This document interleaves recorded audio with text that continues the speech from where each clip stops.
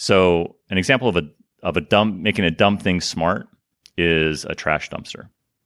Right? How are trash dumpsters emptied today? Either it's done on a regular basis or somebody's walking by doing a visual inspection and they realize it's time to dump it. Well, what if you put a sensor in that trash can or that dumpster to notify somebody when it needs to get emptied? I just described that in a way that doesn't mention those three letters, IoT, but we're making a dumb thing smart. We're helping drive operational efficiencies and maybe even providing an additional revenue stream for the company that makes that dumpster. And then we also might have an opportunity to make a smart thing smarter. So lots of things are controlled by microprocessors today, but they may not be connected. The data may not be harvested and value derived from that data. So we talk about how do we make dumb things smart and smart things smarter. That's the way I would describe IoT. Welcome to another episode of the Data Binge podcast. If it's your first time listening, wow, you're in for a magnificent voyage today. This episode is the fourth and final segment of a special series focusing on Industry 4.0, which is concentrated around the capabilities, technologies, and realities of today's digital era of AI and cloud computing. Some really fascinating stuff.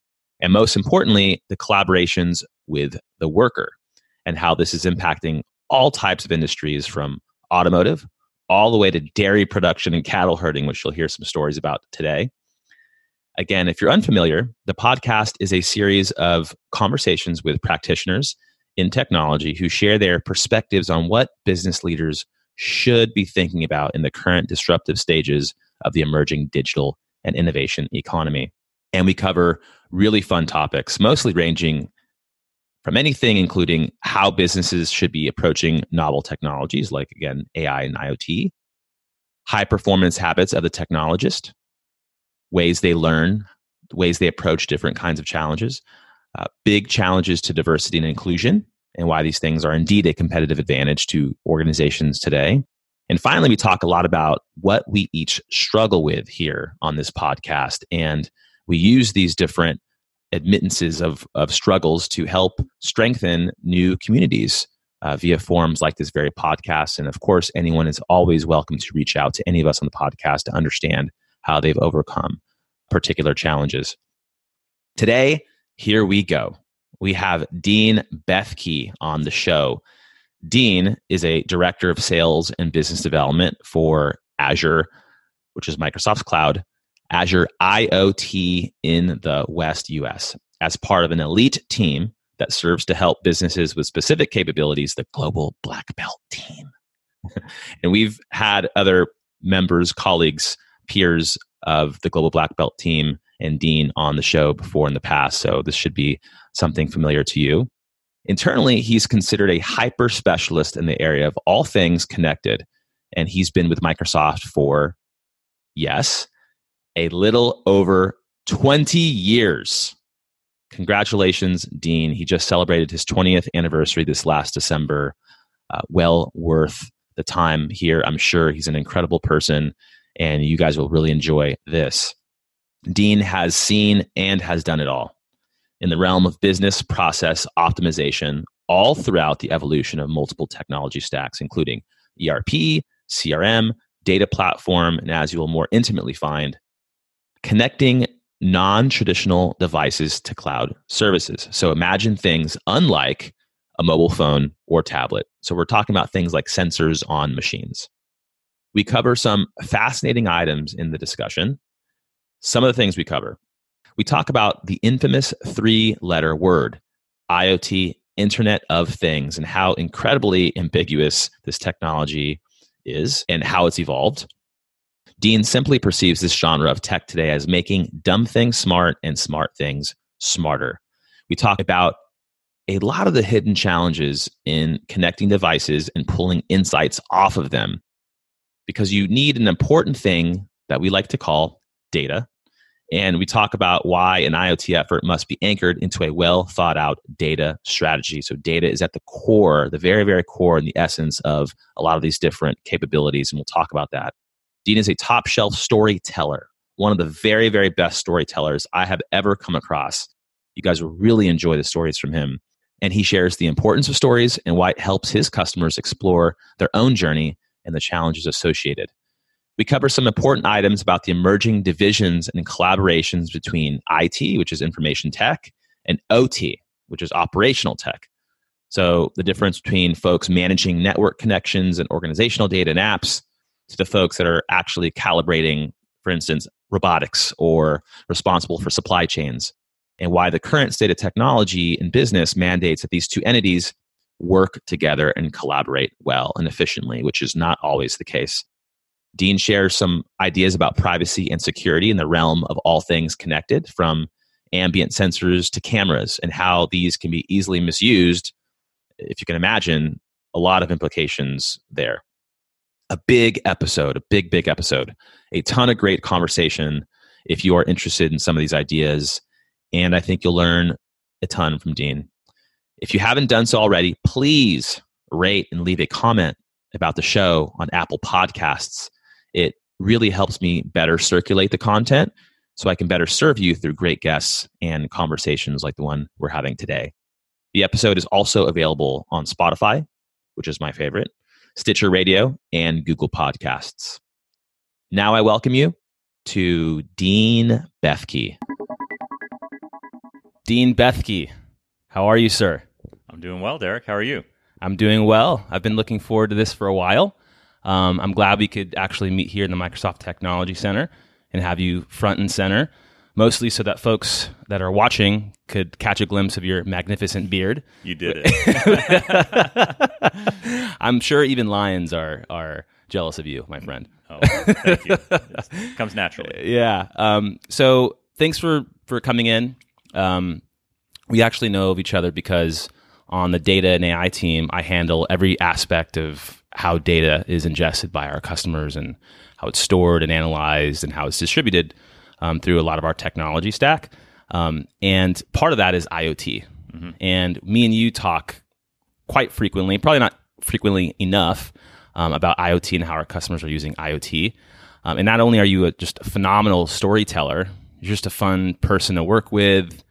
And I think as folks will find out in the session, you really know how to tell a story and you really know how to pay attention, and you've been around Microsoft long enough to understand everything in terms of a technology journey and how a customer should be consuming technology. So really happy to have you here today. Thanks for having me. Yeah. So why don't you tell us, a little bit about yourself, what you're doing here, what your mission is today at Microsoft? Sure. So for the past 3.5 years, I have been an Azure IoT SSP. And in the Microsoft language, that means that I help Microsoft customers and partners across the Western U.S. connect their things in the Internet of Things to the native Azure services that support IoT workloads. And so that can be, and I describe IoT as really connecting non-traditional devices. So non-phone, laptop, tablet, PC, server to some cloud service. IoT. We're getting to a point, and I discussed this with your colleague Jeff in a past couple episodes, where it's such a massive buzzword today. Mm-hmm. Like, I almost feel like when you say IoT, some customers just want to just punch you in the face, not because they've heard it too many times, but because they're very frustrated. It's just a massive subject, and some of our customers have said, "Look, this has been around for 30 years. Mm-hmm. What's different? What is the Internet of Things to you today? Like, what does that mean to you? And you're just breathing and swimming in it." I agree. It's three letters that can mean a lot of things to a lot of different people. Internet things, can we get more ambiguous? And I try not to talk about IoT. I try to talk about what is the business value that's going to be delivered by these underlying technologies like IoT and AI.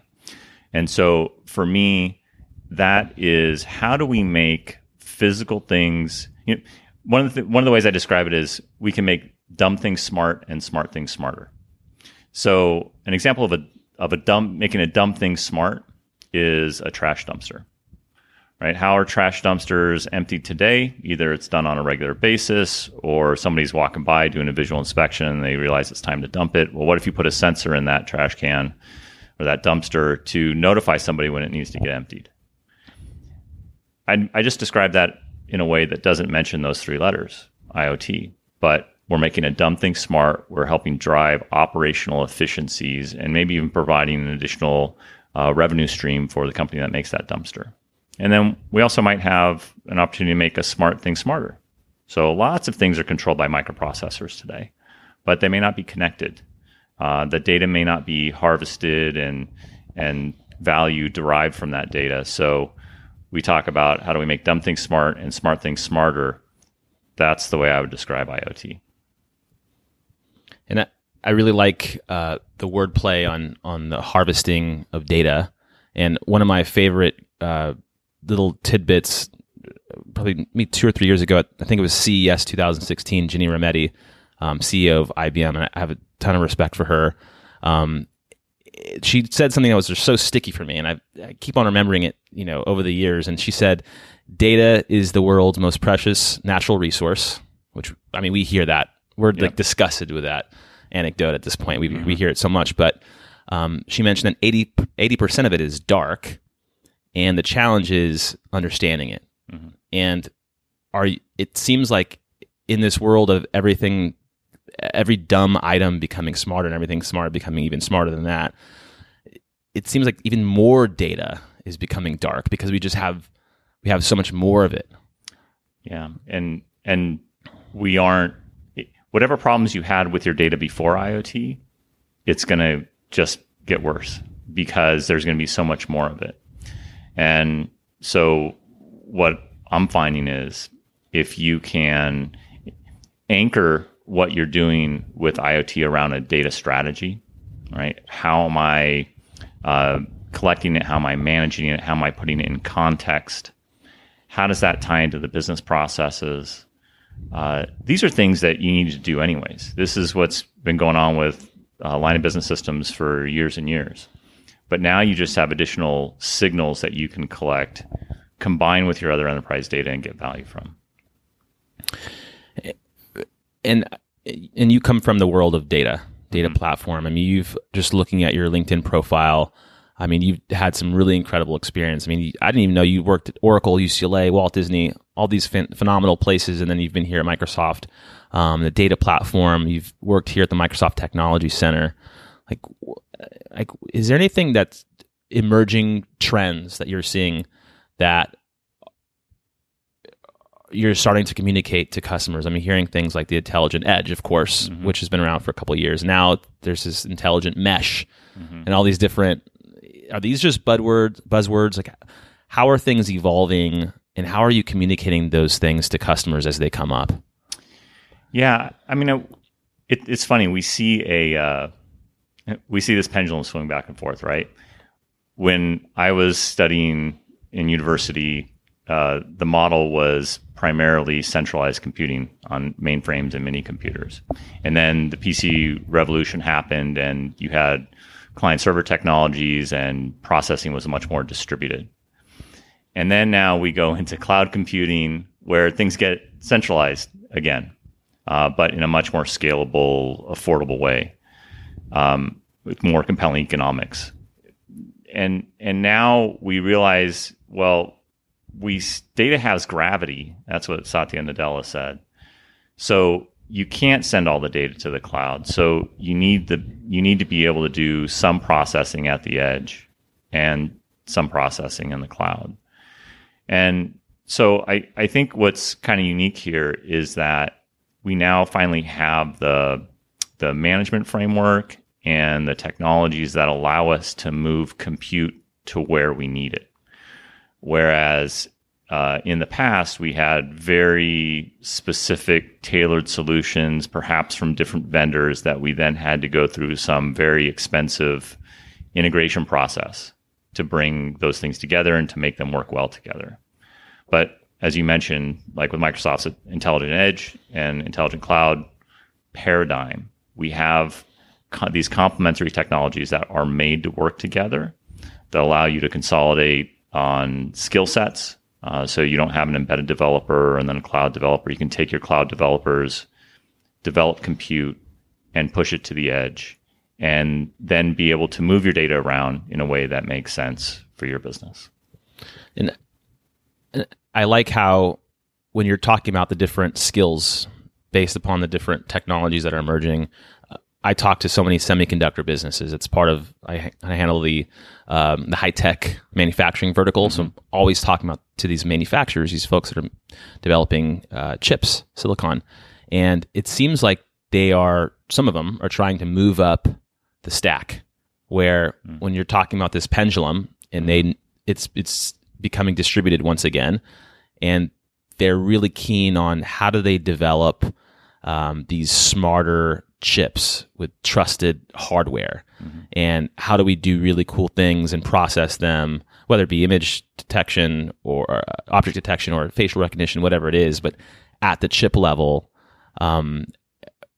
Are you seeing, do you think that's going to move back into the centralized computing era where we're going to build all this really cool stuff at the edge and on these different chips, but that's just not going to work out for us in a couple of years? And we're wasting some of these repetitions doing this. Us as an industry or as Microsoft? I think just in this industry. Yeah. I think we're going to continue to see a blend. Mm-hmm. I think the question is who is going to be the arms provider, so to speak, that provides these technologies, right? There's always this race to climb a stack, and I like the way you put that. You're trying to get away from commodity product to differentiate yourself and to be able to sell on value instead of on price. That's what Microsoft's done forever, right? We're actually trying to take all the commodity stuff away so customers can focus on what they're uniquely positioned to deliver value on. I don't know where those, for example, the chip vendors will fall, because what they're trying to do is they're trying to do a lot of AI on the edge, but there's a really long tail of what the workloads are, what insights you want to gather at the edge. So to create a smart chip like Tesla did to handle autonomous driving, they developed their own chip. That's different than creating the smarts on the chip to do smart building work, or what might be in a video camera or a sound recording device. And so are all these chip makers going to be going beyond their core expertise in silicon and developing these very specific algorithms based on the particular workload? Or are we going to be looking at, a software company like a Microsoft that is enabling frameworks that then can move that kind of compute, enable specialists to create that logic and then push that compute down on that device? I don't know how it's going to work out, but if I were to place a bet, it would be that there are going to be some very specific things where there's critical mass, where it's worth it to be very specific, like Tesla's doing on their chip for autonomous driving. And then there's going to be a lot of very specific areas that maybe don't need the specific performance that we have with compute on a chip, that companies might be going to software companies like Microsoft, leveraging our tools in order to then push that compute down to where they need it. So this idea of ubiquitous compute, where you can do anything you want on this framework or on this ecosystem, it's because it must be super hard for these chip companies to forecast what's going to be important to their customers. Like, how do you stay ahead of what Audi's doing, and how do you develop your chips to keep up with that market? Yeah. I don't know. I mean, again, I think that it's this long tail, right? Automotive is a very rich sector, right? Mm-hmm. And there's enough product moving through that it probably makes sense to do some very specific tailoring. But once somebody talked to me this morning about a particular application around golf courses. It's like, that is such a specific use case. Yeah. Is there going to be enough investment in that area that you're going to design silicon around a solution there? Probably not, right? So where are the areas of critical mass that these companies can create profitable markets or find their niche within these markets to make money, versus focusing on horizontal capabilities and enabling somebody else to innovate on top of that. I think that idea would have been a great idea maybe like a year before Tiger won the Masters. And then maybe you sponsor him, get him to continue to win, to get some more folks interested in golf. Right. No, that makes complete sense. It seems like there's so much nuanced instances where that could happen.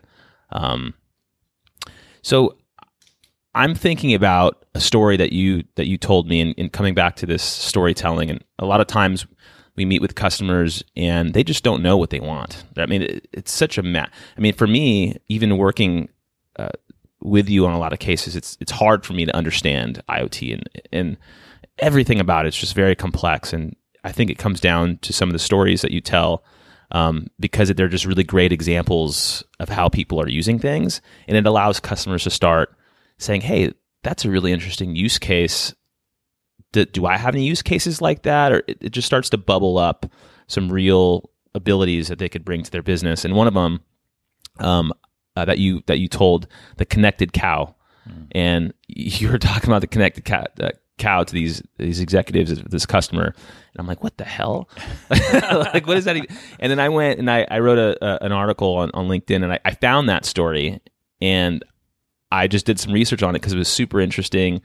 Just quickly, SCR, it's a herd management company, and they needed help understanding when a female would be in heat so they could be artificially inseminated, female cow, based upon the number of steps that they took. And you kind of covered that in the talk pretty well. But the interesting thing that I found when I dug deeper was that this idea of dark revenue, of the ability to do all these additional things with extra data that's coming in that wasn't even part of your use case. And it talked about since they had all this data coming in about these cows taking steps, they were able to determine with high probability which calves would be female. And for a dairy farm, if you have more female calves, and you're able to create more milk, and then you're also able to figure out with high probability which females would be having healthy calves. And that just opened up my world to you could potentially do anything. So when you're talking about some of these different stories, and customers their eyes start to just peel back, like, what are you looking for? What are you looking to do, and what are you looking for, and how do you just collect all that excitement and point it into a certain direction for them? I think storytelling is number one, and just showing how companies are getting value out of the data being collected through IoT in ways that people didn't think about, and that the value that they're getting is solving a really compelling business problem that they can either monetize or they can drive operational efficiencies around. And like, I forget the customer who I spoke about the cows, and I don't blame you for wondering what the heck I was talking about. But coming to a customer, even from a different industry, but one that you can sort of get your head around, right? We can all sort of understand cattle ranching, right? And what's going on a dairy farm. And when you can start talking about how you take a business process like raising cows and getting milk from cows, one that's been done for millennia, and now adding technology in a way that helps drive greater efficiencies, that I think speaks to customers, and it helps them start exploring what's possible. And so what I talk to customers about also is there's this confluence of shrinking size of hardware, increasing power, falling costs, pervasive connectivity. We have way more ways of connecting things today than we ever have in the past. a democratization of more advanced analytics and cloud economics. All these things coming together are making it more practical than ever to solve some of these problems. And it's not that you couldn't do it before. It's not like it wasn't possible before. It just wasn't as practical. And so maybe somebody thought about, hey, as an experienced rancher, I can tell when a cow's healthy, right? But now to sort of automate that and be able to do that at scale across a herd of 10, 20,000 head of cattle, like that is something that is going to drive significant value. And what I try to do is help customers focus on what is that thing? What is your cow problem, right? Mm-hmm. How do you increase the yield of your herd? How do you increase the quality of the milk you're producing? Whatever that problem is for you that keeps you up at night, that's what I want to help you solve through IoT. And it sounds like, the things that you see that a customer should probably have, you mentioned data strategy. You need folks that have particular skill sets that can understand these different evolving technologies. Your colleague Jeff mentioned, having the business initiative and doing things really quick, just doing it alarmingly as fast as possible so that it could build excitement, it could keep excitement. What are the clear differentiators between a project that just fails completely and doesn't pick itself back up, mm-hmm. and a project that is successful because it may have failed and then iterated and became successful after multiple iterations? Like, what's the code? Number one is that business value, I think. If I see, and just with Microsoft, right? Traditionally, our relationships are with technical decision makers. Quite often we'll get brought into conversations with those technical decision makers around some IoT type of workload, or where IoT technologies are a piece of the overall solution. And if we're talking technology, primarily, I think the chances of success are lower.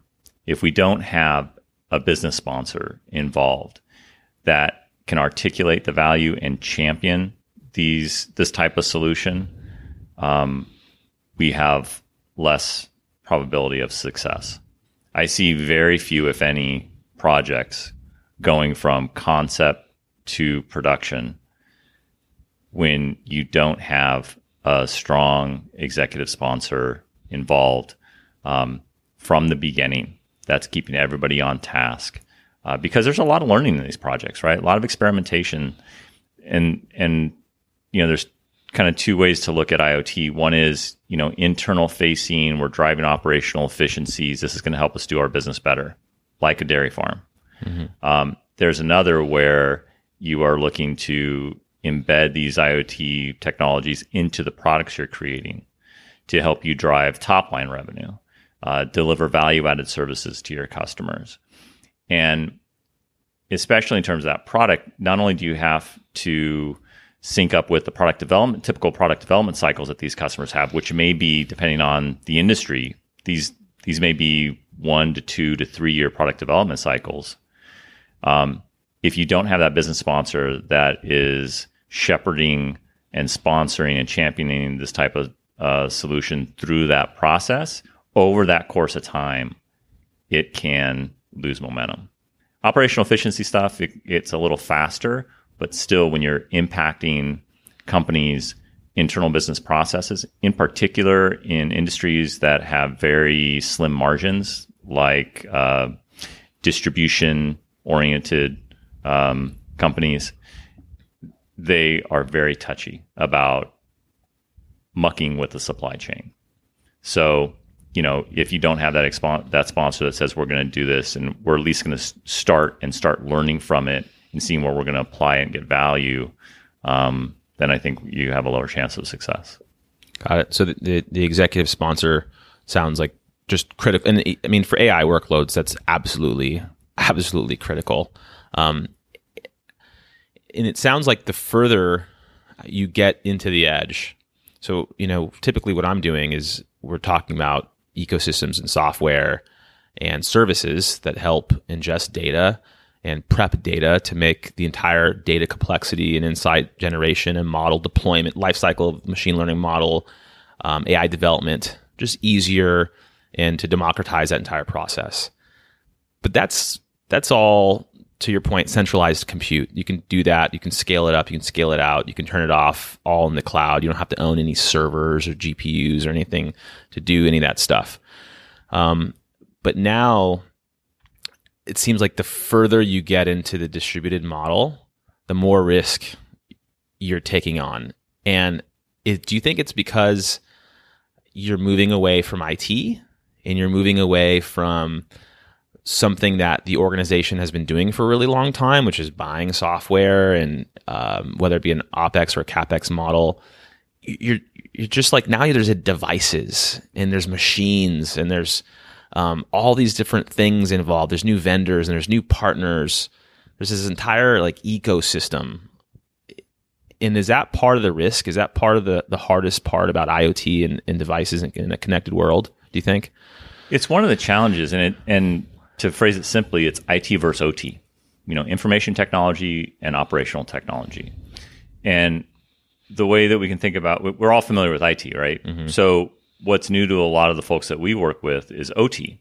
And operational technology folks are the people that are actually making the production happen. So it could be the technicians on the shop floor that make the robot arm assemble the car that's going down the line.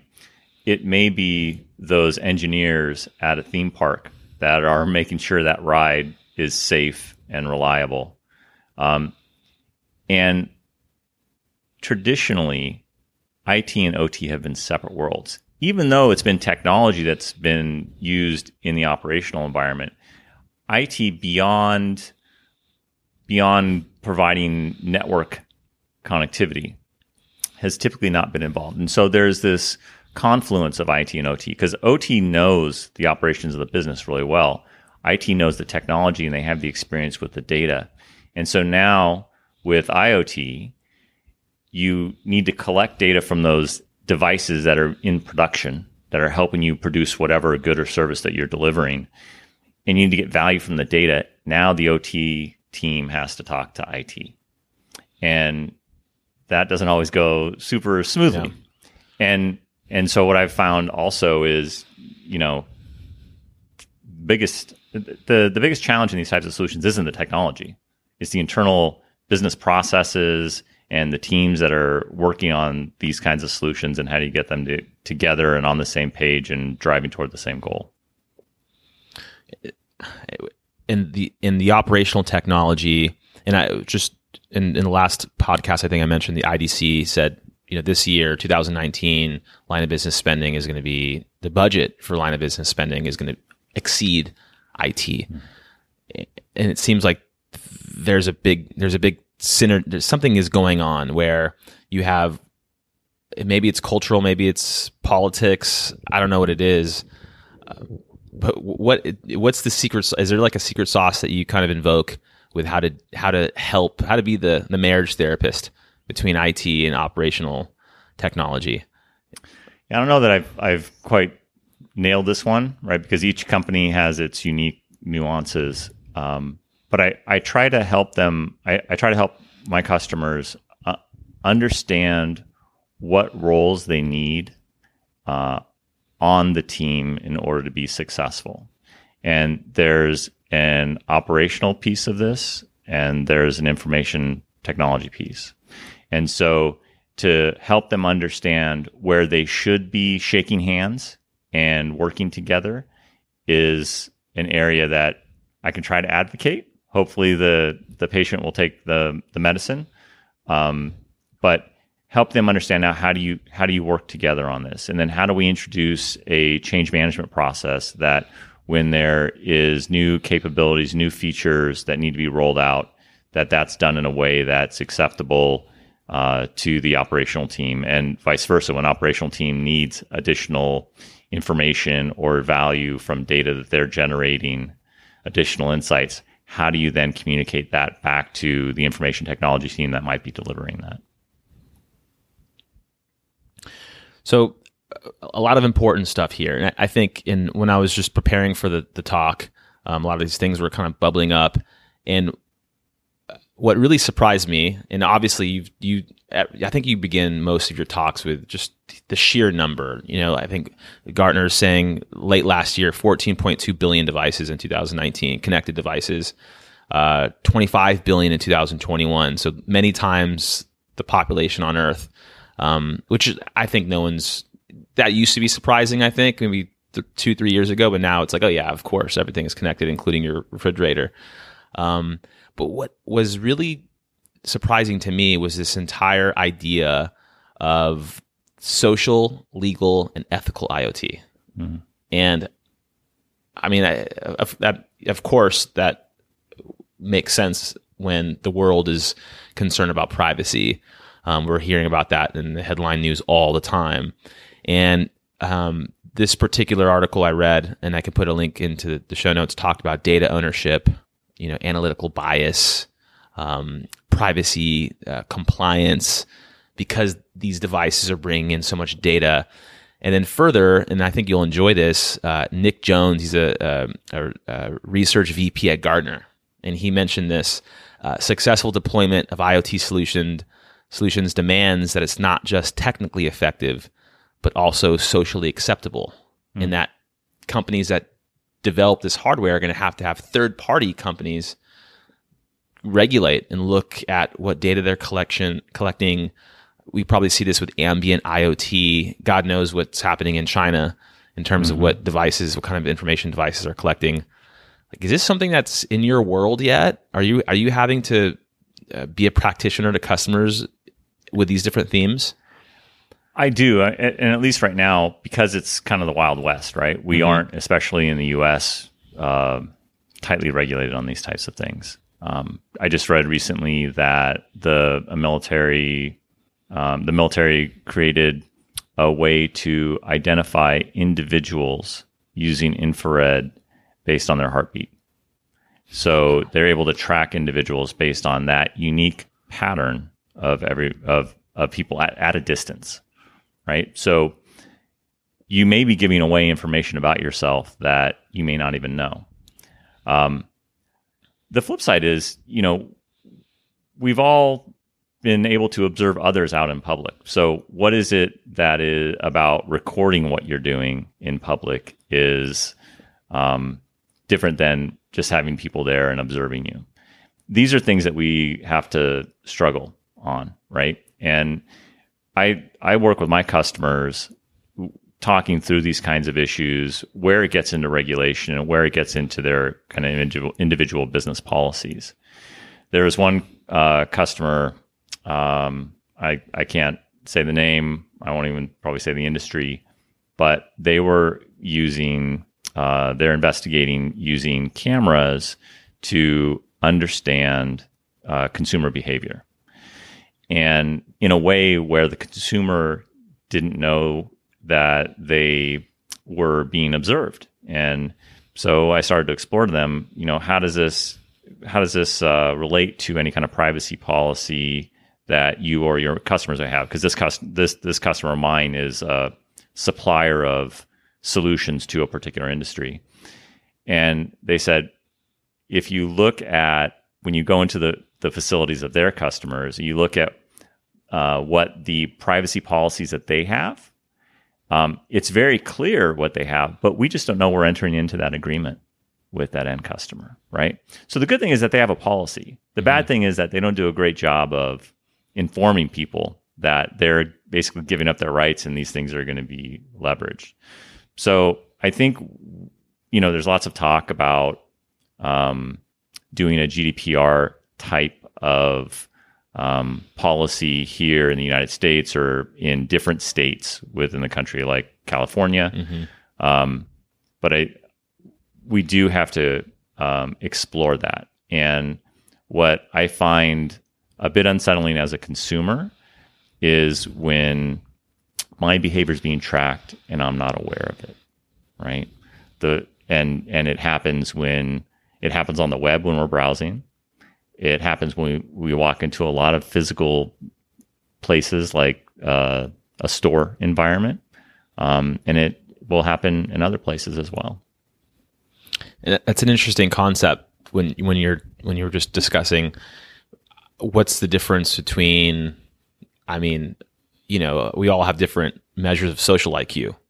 And when you walk into a room and you scan a room, I mean, your brain has a particular schema for how it looks at data, and you're making judgments, and it's all based on data. Like, you're trying to figure out who you know, who you don't know. Is there someone important in the room you need to talk to? What's the comfortability level of the room? I mean, you're essentially a computer in this room. And now with beacon technology, I can turn on my LinkedIn beacon and start adding everybody in the room. It's just like this crazy mixture of technology and social aptitude that's happening in one place. And like, you're right. Why is it bad to record it and essentially use a machine to see if there's any patterns that we just can't observe? Maybe some people can observe, yeah, who are smart enough to do that. So just taking a step back, how do you learn? I'm very interested in learning how people learn, especially technologists have been doing this for a while. You've been at every single cycle of the pendulum. You've done stuff with ERP and CRM, the data platform. Now you're in this world of IoT, very deep into this world of IoT, which is changing by the day. And then you also have to understand the AI components, hardware components. There's different partners you have to bring in. I mean, customers of all different shapes and sizes, from Carlsberg, who is distributing some of the most wonderful liquid in the world, to these connected cows. Like, what's your learning strategy for staying up and being able to just be the practitioner in the field? There's I learn best by reading and listening, and so there are all sorts of things on my newsfeed around IoT and technology in general.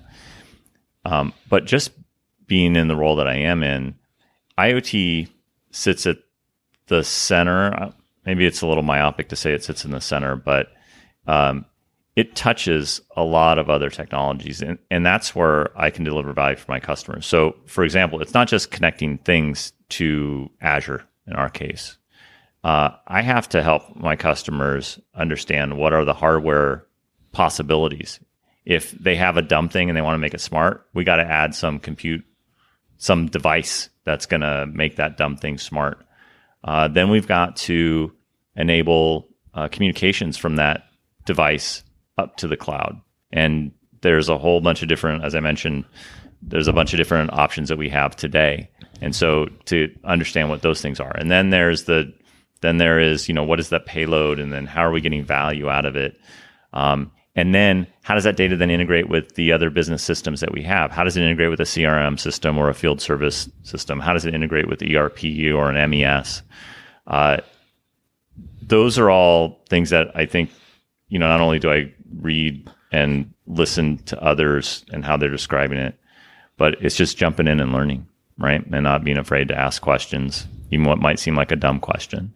But I feel like I kind of got uniquely prepared from this because, prepared for this because my background was primarily in data and data warehousing. Mm-hmm. And so I was always in a position to have to understand data and help my internal customers get value from it. And then when you start working with line of business systems, selling the Microsoft data platform, right? You're essentially going to find a partner that has an LOB solution that is based on our data platform, and then go sell with that line of business partner. And then ERP, which touches nearly every business process within a customer, and then CRM and field service. It's helped me kind of build this base of experience that then I can leverage. And so every new piece of information that I learn is just building on top of other experiences that I've had. I completely agree. That makes you so uniquely qualified to pursue all these opportunities. I mean, I come to you for things that have nothing to do with IoT, but we're talking data strategy and where the data is being harnessed, and you have a perspective on that. And I'm sure all those different perspectives in this composite, they just help bring more data to the customer and interesting perspective to the customer. Yeah, well, and us as salespeople, right? We're not super deep in any technology, but just like any of our technical colleagues, or anyone anywhere, there's a level of depth that you have. There's a core expertise that you have, and then there's kind of long tails in terms of what else you know. As in my role, I try to keep extending my 100, 200 level knowledge and being very selective where I can invest my time to build the 300, 400 level of knowledge.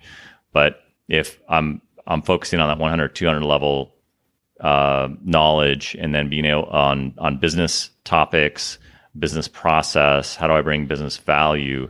And then we have, fortunately, really great technical colleagues that can go deep in any particular technology area. That's helpful. And then, of course, we get to learn from all of them. Yeah. So do you make that assessment? And thank you for like the mental visual. Do you make that assessment when you approach like your role or your career? Like, okay, do you take a step back and say, okay, this is kind of where the industry is going. These are the gaps I see that would be best for the customer, for me, or for my career. I need to get deep in these different tranches. But there's other areas where maybe I don't need to be as deep because people can like. What does that look like when you make that assessment? What I look at is kind of where is there critical mass in terms of business challenges, right? So, key industries that we work with, right? Manufacturing is a big one, and IoT. Where there's critical mass in IoT is in manufacturing, either driving operational efficiencies in a manufacturing process or manufacturing smart things that then become IoT devices. And so that's an area that I specialize in. And then, of course, my background in ERP, a lot of our targets were manufacturers. That was helpful. Then the second is retail, because that's where I probably have the second best opportunity, and retailers love to work with Microsoft. Yeah. And maybe a little less so with some particular competitors of ours. Definitely. So that's where I kind of spend time in the retail industry. And then there's a whole bunch of different use cases. Smart cities, for example, those are prime for IoT type of solutions. Transportation, the more different things that are out there moving around, where we have to deal with transportation, logistics, we can add value with IoT solutions. So I kind of look at where the market opportunity is for me, where there are big, compelling business problems to be solved, and spend maybe a little more of my time in those. Thanks for that, Dean. So we're about to come up on our time, but I can't let you get away without at least telling us one of your favorite stories that really showcases the value of why businesses should be taking a look at their data strategy, how they should be approaching IoT, anything that you think is helpful for people who are wondering what to do next. Yeah. I mean, I think about, there's a couple of manufacturing examples, right? We have, and Microsoft has lots of great white papers and case studies on our website. There's a couple that I talk about most often, and maybe you hear them all the time and you might get tired of them, right? But sometimes our customers, because it's a new customer, they might not have heard it. One of them is with Hershey's. So one of the delicious products they make are Twizzlers. And what is kind of challenging around creating a product like Twizzlers is that every piece of licorice is not always the exact same weight. We kind of maybe take that for granted, right? Because we might buy a package that has 16 ounces of Twizzlers in it. But if during the manufacturing process, Hershey's is putting that last piece of licorice in that 16-ounce box, and they realize the total weight of that box now is going to be 16.2 ounces, they're not going to cut the licorice in half to give you exactly 16 ounces. They're going to give you 16.2 ounces. They're not going to totally not put that piece of licorice in, because now you're going to be under 16 ounces, and now they can run into all legal problems because they're not delivering the promised weight. But you got to look at that extra 2 ounces or 0.2 ounces as a cost for Hershey's that they could save money on. And in food products, these are, you can have pretty thin margins. So in Hershey's case, every additional half ounce of Twizzlers, I think it was something like $500,000 a year for them. So if they could shave off a half ounce, not just a half ounce out of the package, but a half ounce of overage, 0.5% on the overage, that would mean $500,000 to their bottom line every year. And so what Microsoft did with them was we analyzed their manufacturing process. We looked at all of the data that's coming off their machines, and we were trying to predict the final weight of the package of Twizzlers. And we couldn't quite do it with the data we had. We end up including or instrumenting the machine that was producing the Twizzlers with some additional sensors. And it turns out that by more closely monitoring the temperature of the extruder, because the extruder is the thing that takes the goo and squeezes it into the form that becomes the Twizzler, we could better predict the final weight of the package and then now provide real-time feedback to the operators so they can start turning knobs and dials so that they can more closely match that promised weight of the package. And that has serious implications of what, from a profitability standpoint, right? It hits your bottom line. This is an operational efficiency use case. And in this particular case, it was a champion internal at Hershey's that knew that this was a problem they were struggling with, but they didn't know how to solve it. And so, but by just giving us the data and a chance to experiment and perform learning on the data, we were able to help them drive some really great business outcomes. And so I think the lesson of that is, number one, we take a lot of stuff for granted. Number two, there's a lot of latent pain in business processes that we might not know how to solve. But three, it's through data that we can address some of these things. And so by figuring out what your Twizzler problem is, that is where I would start thinking about how do I look at IoT? Start evaluating where IoT might provide value for my business. If I have a Twizzler problem, your version of the Twizzler problem or your version of the dairy problem, the cattle yield challenge. So I would start looking at that and then figure out how the data can help me solve that. And do I have all the data that I need to solve it? That's great. Go solve it with the AI technologies that we make available. But if I don't, then we might start augmenting that with data coming from IoT devices. That's the famous Dean Bethke right there. I mean, that for me, when I hear stories like that, like it immediately helps me anchor into use cases and anchor into almost looking at any business process and starting to look at it almost like in microservices, like mini modular Lego pieces that you can start just looking deeper into, like the extruder. And I remember taking a statistics class in my MBA, and it was a very strange problem where we had to forecast just via math, like old school, on a piece of paper, no Excel math, like the variation in macaroni bites. And it was essentially this exact same problem. Like how do you, the different weight, and if it's below a certain weight, then it's not good because the customer is going to be unhappy. And how do you, but now we have far more advanced ways of doing these different things because you have all these different elements of machines being connected, and they could feed into those different data streams.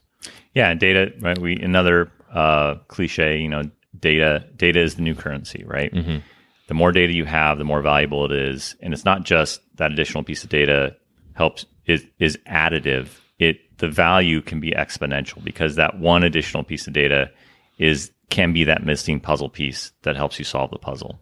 So I think we're just going to keep gathering more and more data. There's going to be more creative ways and to gather that data. Mm-hmm. And it's going to become easier and easier as more of our dumb things become smart and smart things become smarter. Incredible.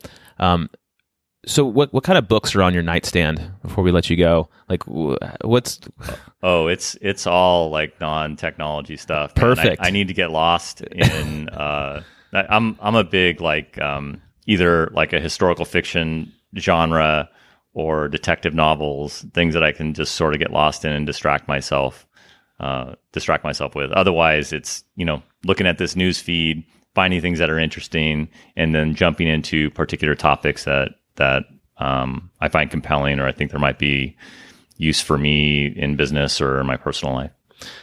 If you could choose one sci-fi character from a movie that you just want to be or look up to, and I'm choosing sci-fi because you're a geek at heart. Oh, I don't. Yeah, sci-fi. I don't know, man. I am frankly. This might kill the podcast, but I guess I'm just not that big of a science fiction fan. So I don't know that I've got a great sci-fi character. How about it could even be as wide and have as much breadth as Indiana Jones. Any character. I don't know, man. I'll have to think about that one. Okay, we'll get back to that. All right. Well, hey, Dean, really appreciate you coming on. And what's the best way for folks to get a hold of you? Sure. It's just deanb@microsoft.com. DEANB at Microsoft.com. Great. And I'll go ahead and I'll also put your LinkedIn profile into the show notes as well. Thanks, Derek. This was great. Thanks a lot, sir. All right, everyone. Thank you so much for listening today and having some fun with us on the podcast. If you enjoyed today's episode, please follow me on LinkedIn or at DRUS Network, DRUSS Network on Twitter or Instagram. And you can also reach out to me anytime via email at derek@thedatabinge.com. The Data Binge podcast is a personal thought forum where we share knowledge and ideas. Views and opinions expressed here do not reflect those of my employer, Microsoft. I really hope you enjoyed. Thanks a lot.